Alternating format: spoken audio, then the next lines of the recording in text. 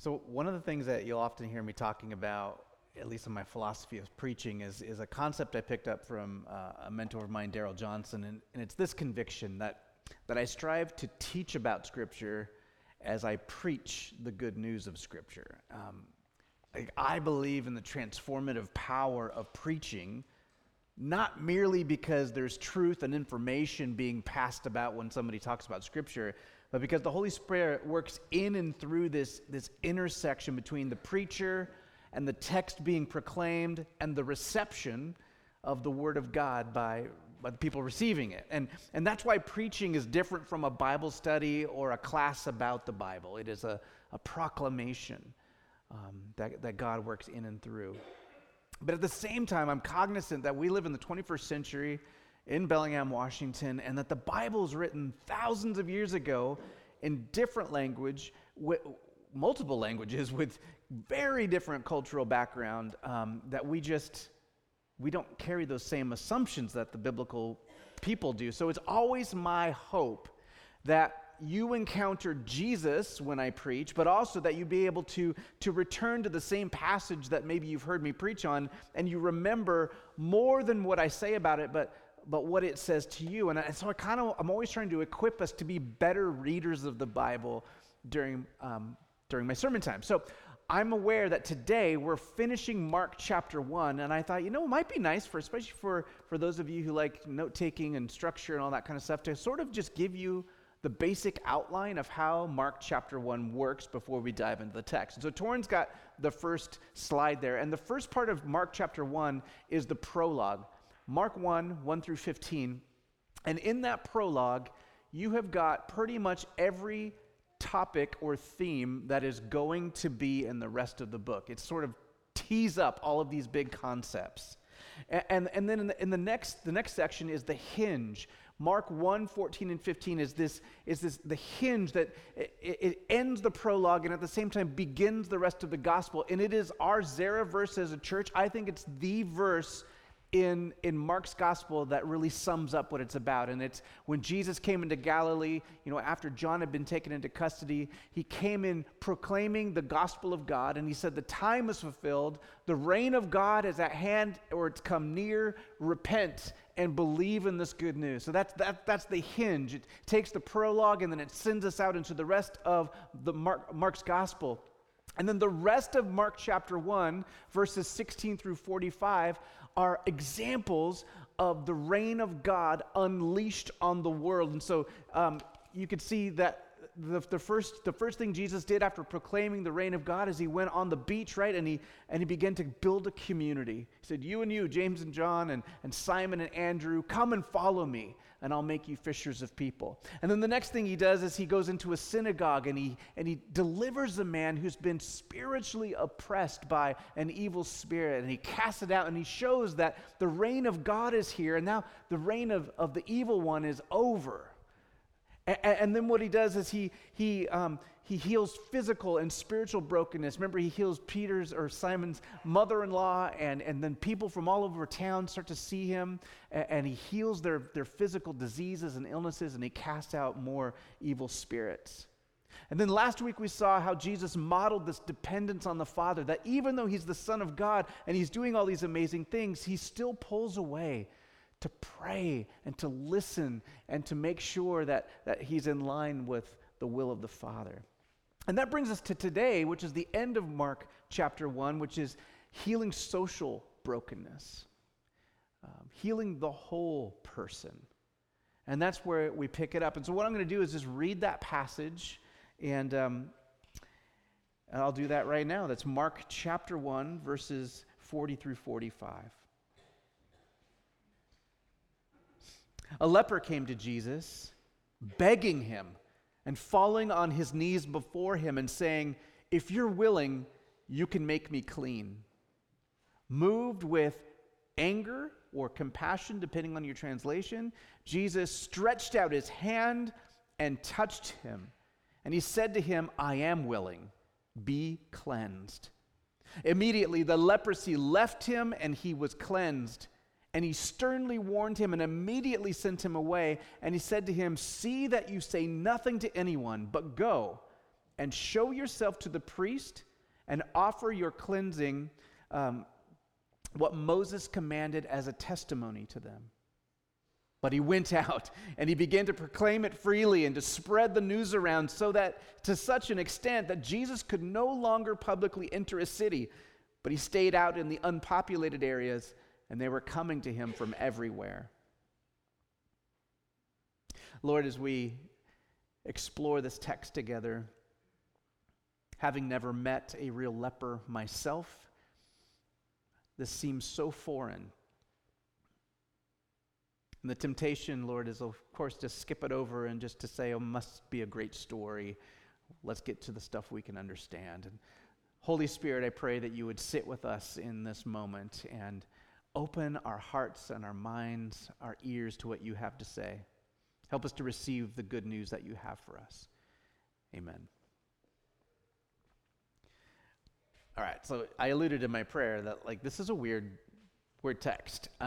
The first thing to do is to just try and wrap our heads around the fact that in the ancient Near East, this is more than just Israel, but Turkey and Asia Minor and Syria and the Jordan and Babylon, modern day Iraq and Iran, those places back in the first century and most of the centuries before that, they had very different social values, and the most important social value for us to understand with regard to this passage is that people divided the world, the whole world, into one of three categories.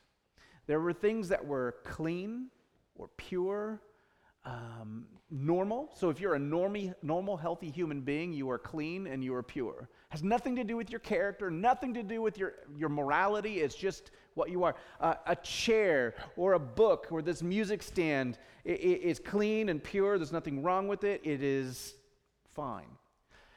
Then there's a category of holiness. So something that's consecrated. Holy means to be set apart or specially used for religious purposes. So in Israel's world, that would be things set aside for worship of Yahweh. So priests would be in the holy category when they're fulfilling their role. The temple, the inside of the temple or the tabernacle would be declared holy. Maybe consecrated things like, well, they didn't have communion before Jesus, but you get what I'm saying, like special stuff. The scriptures, that would be holy. And then there's another category, a third category, which is unclean. And this is not just an Israelite thing, but people saw that life is good, and so things that reflected death or reminded people of death were called unclean. Again, this is not a sinful state, it's just one that reminds people of death, so they have to be separated from the clean or the living or the holy. So things that could make you unclean would be like, this is totally weird to us, but like bodily fluids, like blood. Blood is supposed to be inside your body, that's intuitive. When it's outside your body, it reminds us of death. So even women's blood once a month, that is a reminder of life, but it's also a reminder of death. Because in many places even today, mortality at childbirth is really bad.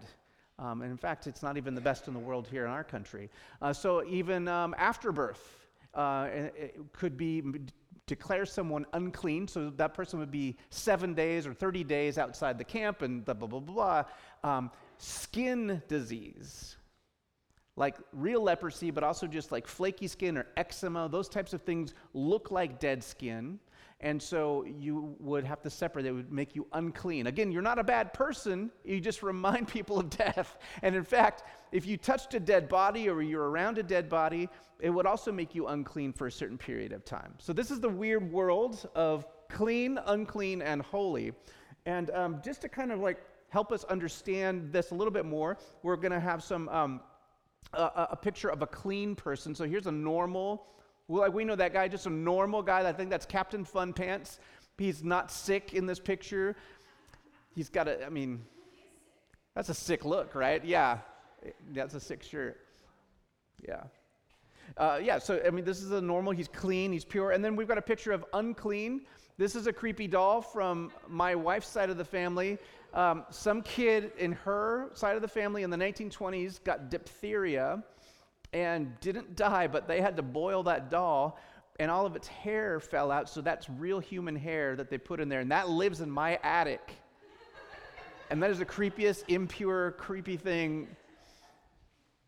Anyway, I've got whole stories about that doll. That's my representation for creepy, unclean. And then we got holy, which, okay, so the vestments on Easter Sunday, and you got the stole. Okay, so that's set apart, holy. Okay, I realized after I put myself in there, that wasn't the point. It was like the fancy stuff.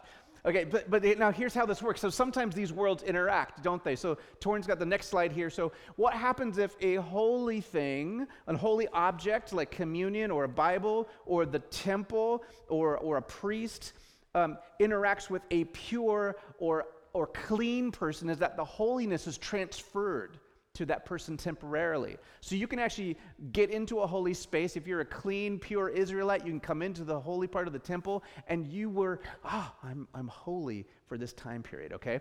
The next slide, though, is what happens if an unclean thing comes into contact with the clean thing, is that it transfers in that direction. So the unclean or impure thing always makes the clean thing or the pure thing unclean.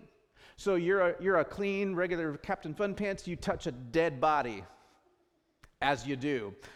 Think about it, though. In the ancient world, like, multiple generations of people live in one house.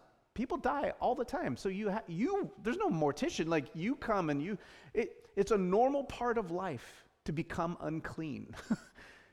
When you think about, like, all the bodily fluid stuff and all of the, like, people are unclean a lot of the time. Being holy or set apart is a special thing. So the unclean object can make the pure unclean, and then it also works that way in ancient thought that the holiness would be corrupted by the unclean.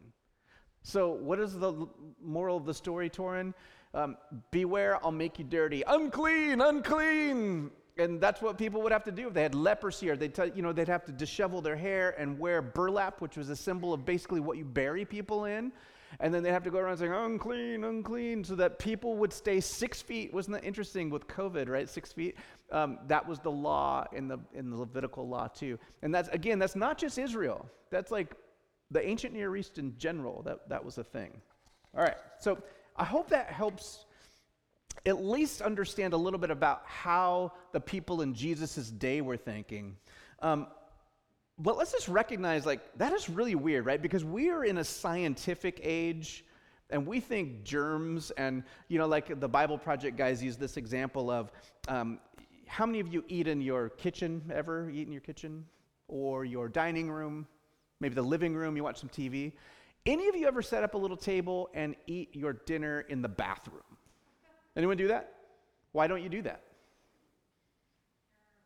It's so gross, right? And every time you flush that toilet, like, everything's aspirated. Yeah, it's hideous, right? So it feels like unclean. And we think that that's a rational scientific thing, don't we? Of course we think that. How many of you have a toothbrush out on the counter of your bathroom? Yeah, some of you do. It's not rational. That's gross too. But so we kind of have a concept of clean and unclean. We have strict rules, but then we break them all the time when we feel like it. But I would say the most poignant example would be COVID, right? Like, we remember when that was a really a lot bigger deal. Everyone was freaked out. I had to go in quarantine. Any of you had to go in quarantine? It's horrible. Like, you're just like cut off from everybody for a period of time, and we all know that you're supposed to do that or whatever. But in a similar way, being impure or unclean according to the laws in Leviticus, it's not a sin. It's not a sin for you to get sick. It's not a sin for you to get COVID.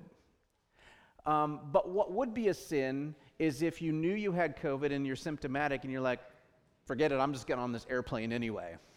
Or you go to a concert and you're without a mask on and you're singing to your favorite songs with the band and you're just spreading that stuff everywhere.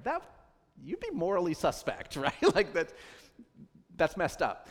So the same is true in biblical terms. If you're in an unclean state, you know what? You're not a sinner. You just go hang out off to the side. But if you brought that into the holy place of the temple and you defile all of that, well, that then would be a problem. Okay. Now, what does that have to do with this passage? Well, the guy in our story has a skin problem, And that meant he's labeled impure or unclean. The Greek word lepros, from which we get leprosy, sometimes implies like actual leprosy, Hansen's disease. That's where, the nerve endings on your skin die and you don't feel anymore, so that you're always injuring yourself, and sometimes pieces of your skin fall off. So people today in certain parts of the world where cures aren't as available as they are here actually have limbs missing. That is probably not what this man had.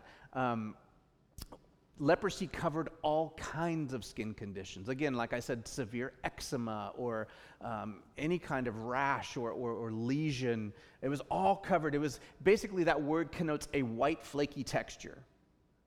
The leper in Jesus' day was likely infected with a skin condition that wasn't physically deadly, but caused him to be labeled as unclean because he's walking around with this flaky stuff looking like death.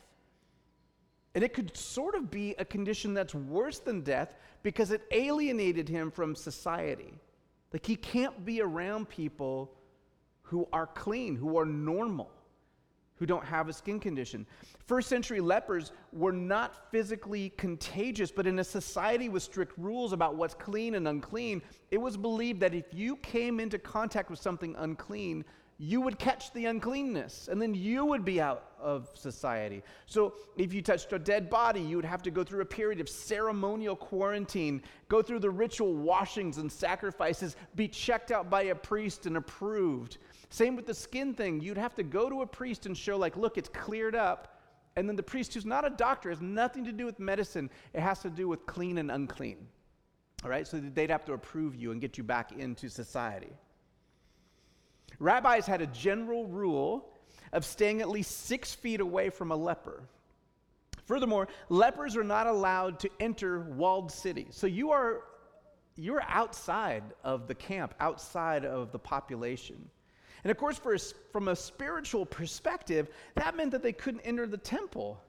They couldn't offer a sacrifice or worship with people. Basically, they're believed to be cut off from God.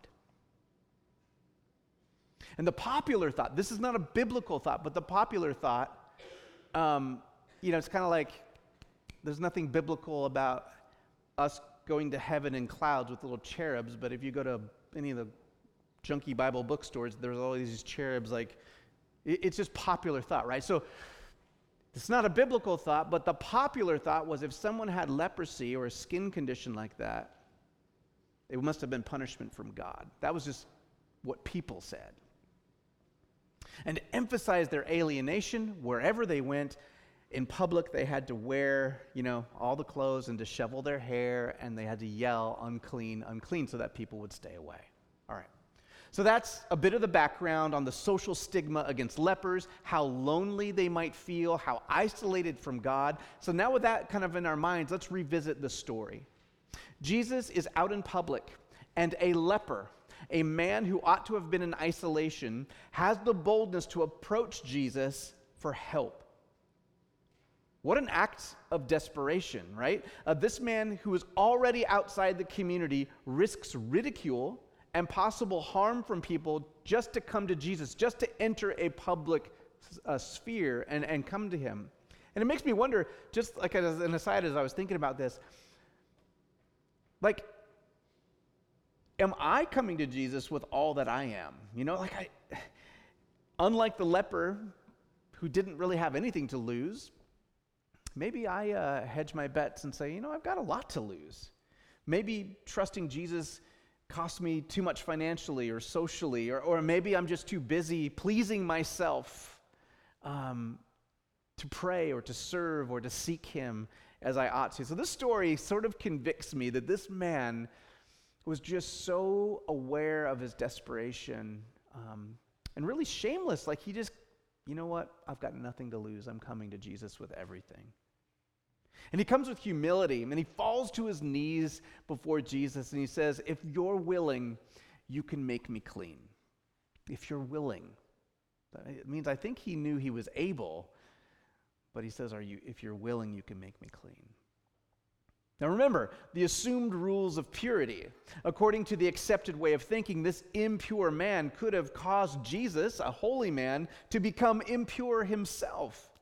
By being less than 6 feet from the leper, Jesus would have to quarantine and go through a process of purification in order just to return to his teaching ministry and his healing ministry.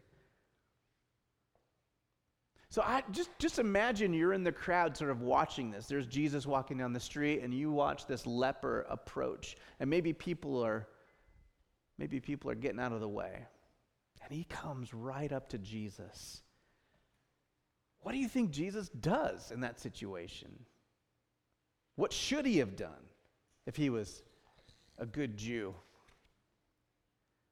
Well, of course, Jesus doesn't condemn the man, and he doesn't tell his bodyguards to get the man. He heals him. And more than just heal the guy, Jesus touches him. Just think about that for a moment. This man had probably not had healthy human touch for as long as he had the skin condition.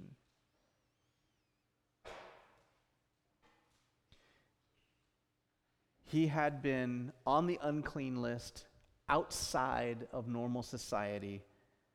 He was told by people, by popular belief, that he was cursed, that he was unwanted, that he's unworthy. What does that kind of tape in a person's head over and over again? What does that do to their outlook on themselves, on other people, on the world, on God? And I wonder what Jesus actually felt about this whole situation, about being swept aside, about this man being declared unwanted, about this man being declared unworthy. You know, many of our English translations, I bet you in your NIV, if that's the Pew Bible that you have right now, it says that Jesus was moved with compassion and he touched the man.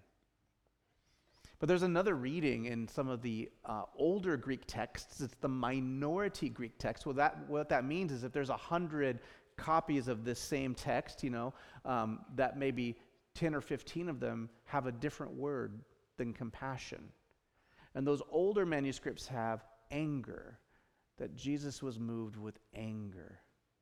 And some of the theories are that it was a scribal mistake that just got perpetuated, so somebody mistakenly put compassion, and then that just kind of took over. That's why more of our manuscripts have compassion instead of anger.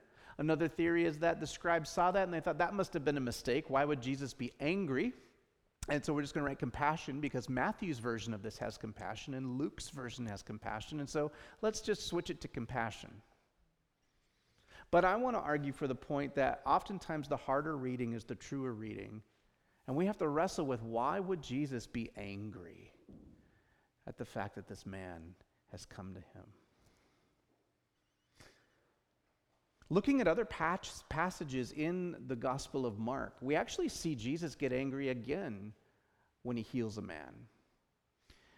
In a few chapters, we're going to read a story where the Pharisees are pissed that Jesus has been doing ministry on the Sabbath.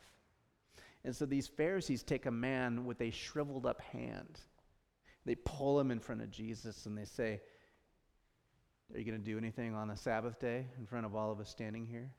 And Jesus is angry, not at the man, not that he's put out that he has to heal him, but he's angry at their attitude for using this man as an object lesson. And I think right here, Jesus is angry. He's angry at a system that has isolated a person like that. He's angry at the evil behind that. That's why he's going to continue on in his exorcism ministry. You don't see a whole lot of that as the Bible goes on. Jesus really conquers sin and death and evil. He really does makes a point of that. But he's angry at this whole situation. If he was angry at the man, he wouldn't have touched him and so I think Jesus is motivated by anger at the situation, and he acts with compassion. It is compassionate to touch a man. There's another story in the Bible in the Old Testament, 2 Kings, where a leper comes up to this prophet Elisha, and Elisha's like, "Be healed in the power of God." Don't touch me. But Jesus, he comes right up and touches the man and shows compassion in that way. It was out of anger with injustice, anger with death, anger with evil, that Jesus acts with compassion, not only heals the man, but touches him. And something, it's tempting to turn Jesus into this smiling, like always winsome, sort of surreal character who's like nice to everyone and never has a bad day. It's just so fake to me. Do you know anyone who's really like that? Like, just chill out all the time. Do you ever have a bad day? Like, there's nobody like that I know that doesn't have bad days or never gets, if you don't have anger sometimes about injustice, like, I'm checking, do you have a pulse? Like, what's going on? Jesus is not indifferent about suffering, and I like the fact that he's angry about it. It makes him mad. He's not smiling at your suffering. I wouldn't want a parent who saw me suffering who's just like, it'll be okay. Like, I want him to come to my aid and to be for me. God is for you. He is against suffering. He's so moved with compassion that he does something about it. In fact, he's so motivated to redeem us and to defeat death that he would give himself, he would give his life as a sacrifice for us. That he would become, in that story of Isaiah 6, where Isaiah realizes he is in the presence, he's impure, and he's in the presence of holiness, and he's afraid that his impurity is going to like screw up God or something.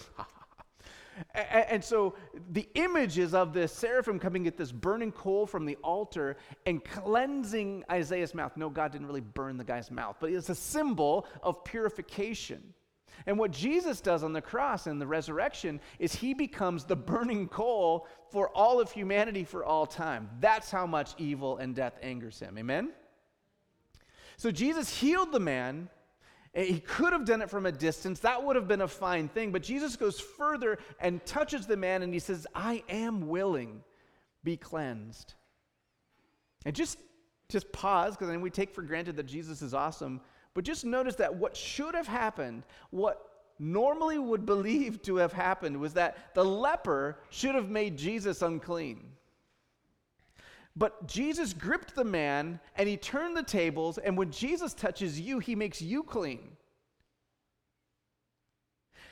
This is part of what it means when Jesus announced the reign of God on that hinge verse, Mark 1:14 and 15, that the holiness of God is now unleashed on the world, and the darkness, the corruption, death itself cannot overcome the holiness of Jesus.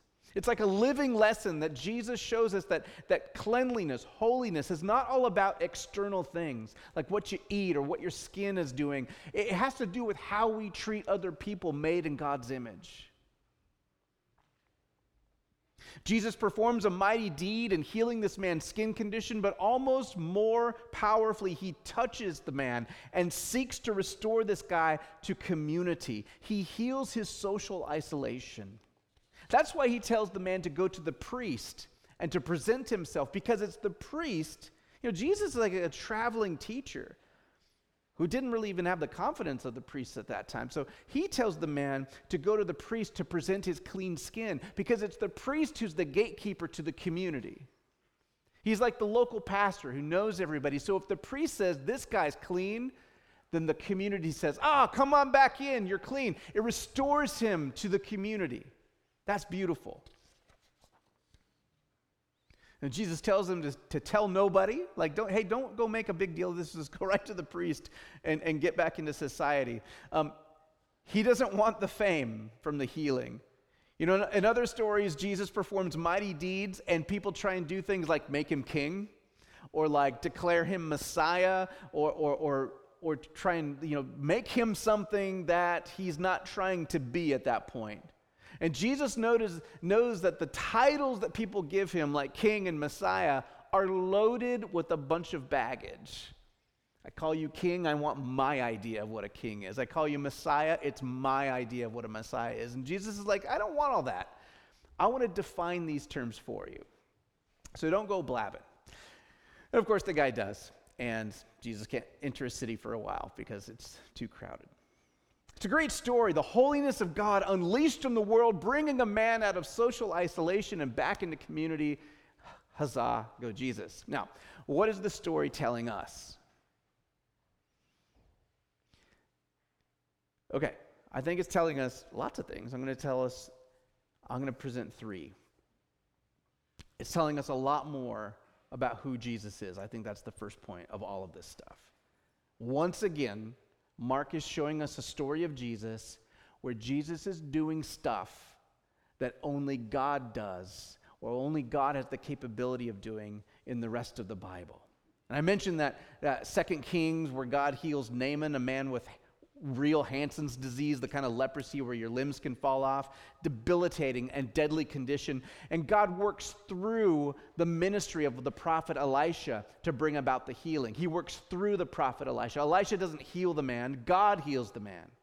But in Mark 1, Jesus is clearly the agent of the healing. It's his word, it's his touch, it's his power that brings about the healing.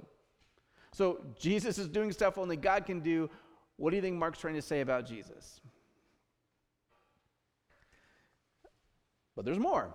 In Isaiah 1, Israel's been repeatedly idolatrous and rebellious, and God metaphorically calls the people of Israel in Isaiah 1:5 and following, he calls them a bunch of leprous people.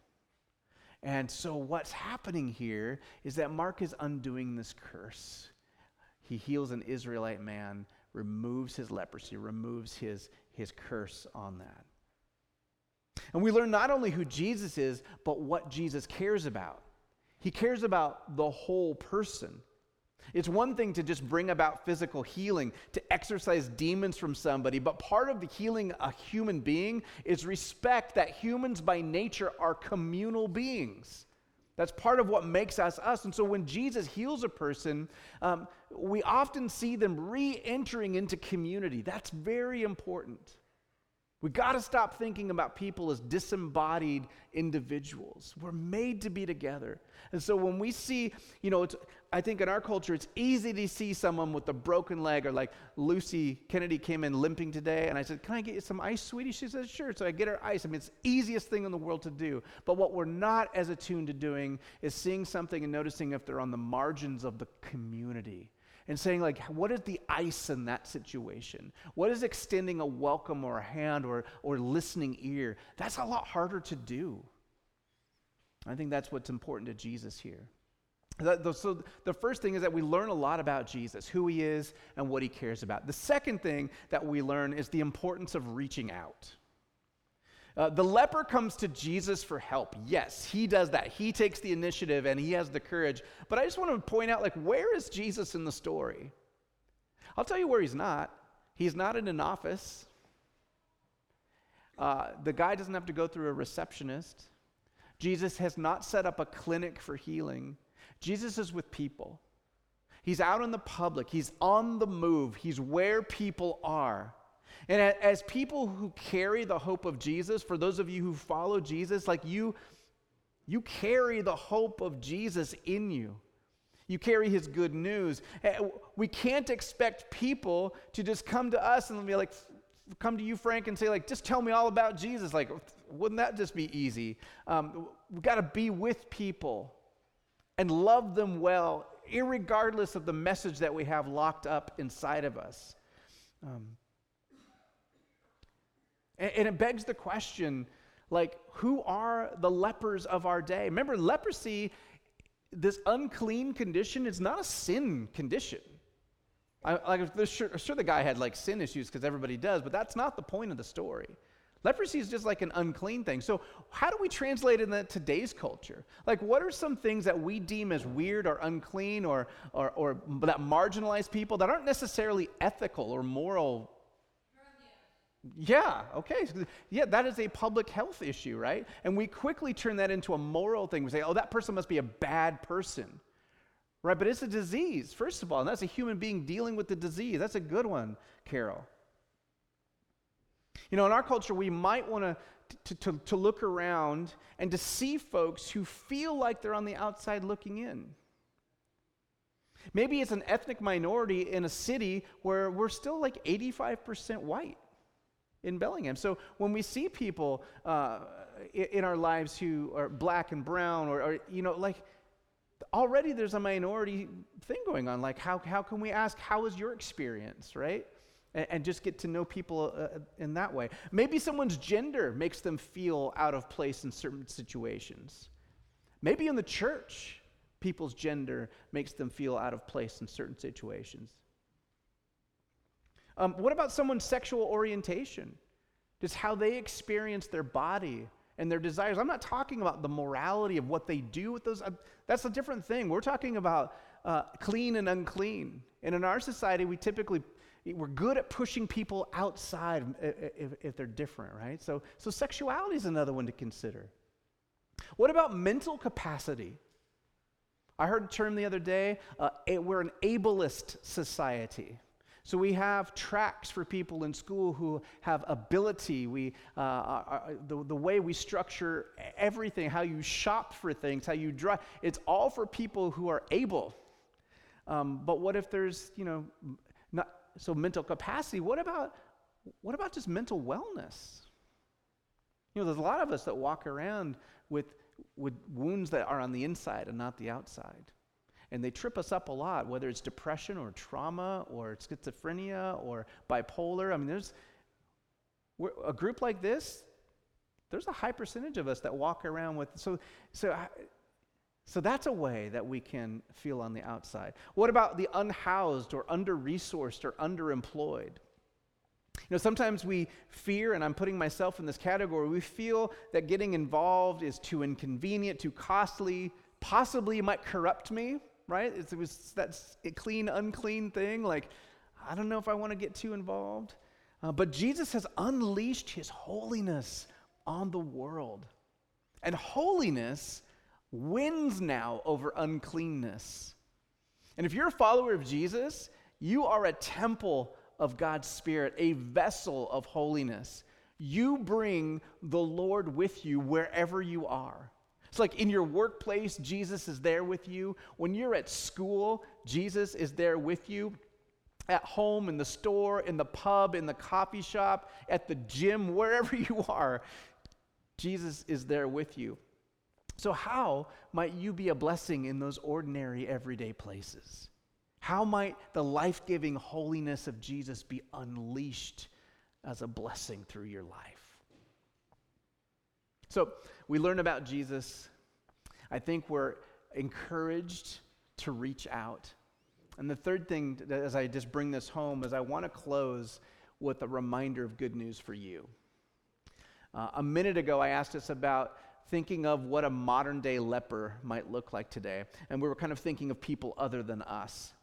But I also want to recognize that many of us, many of you today, right now, feel unclean. Maybe we struggle with mental health or sexuality or navigating the world, today's world in our context as a man or as a woman, and it's hard.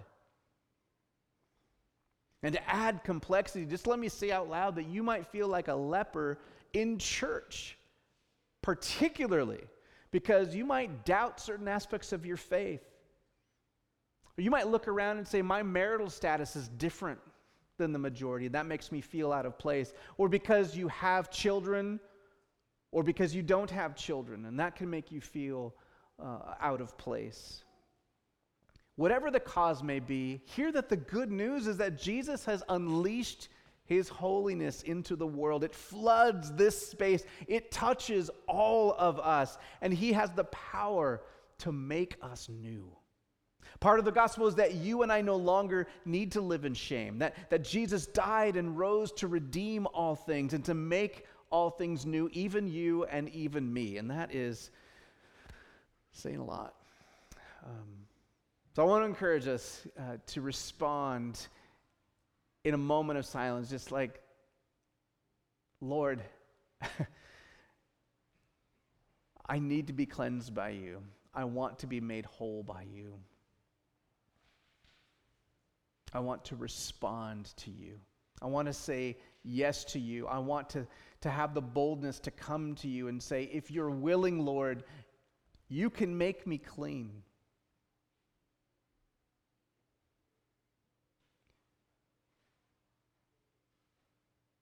And I wonder if we could imagine Jesus who, in that day and age, with those social barriers touching that man in public,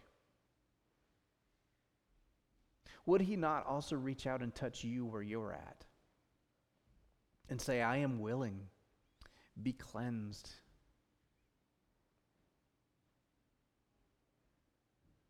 Lord, help us to receive that love you have for us. Help us to receive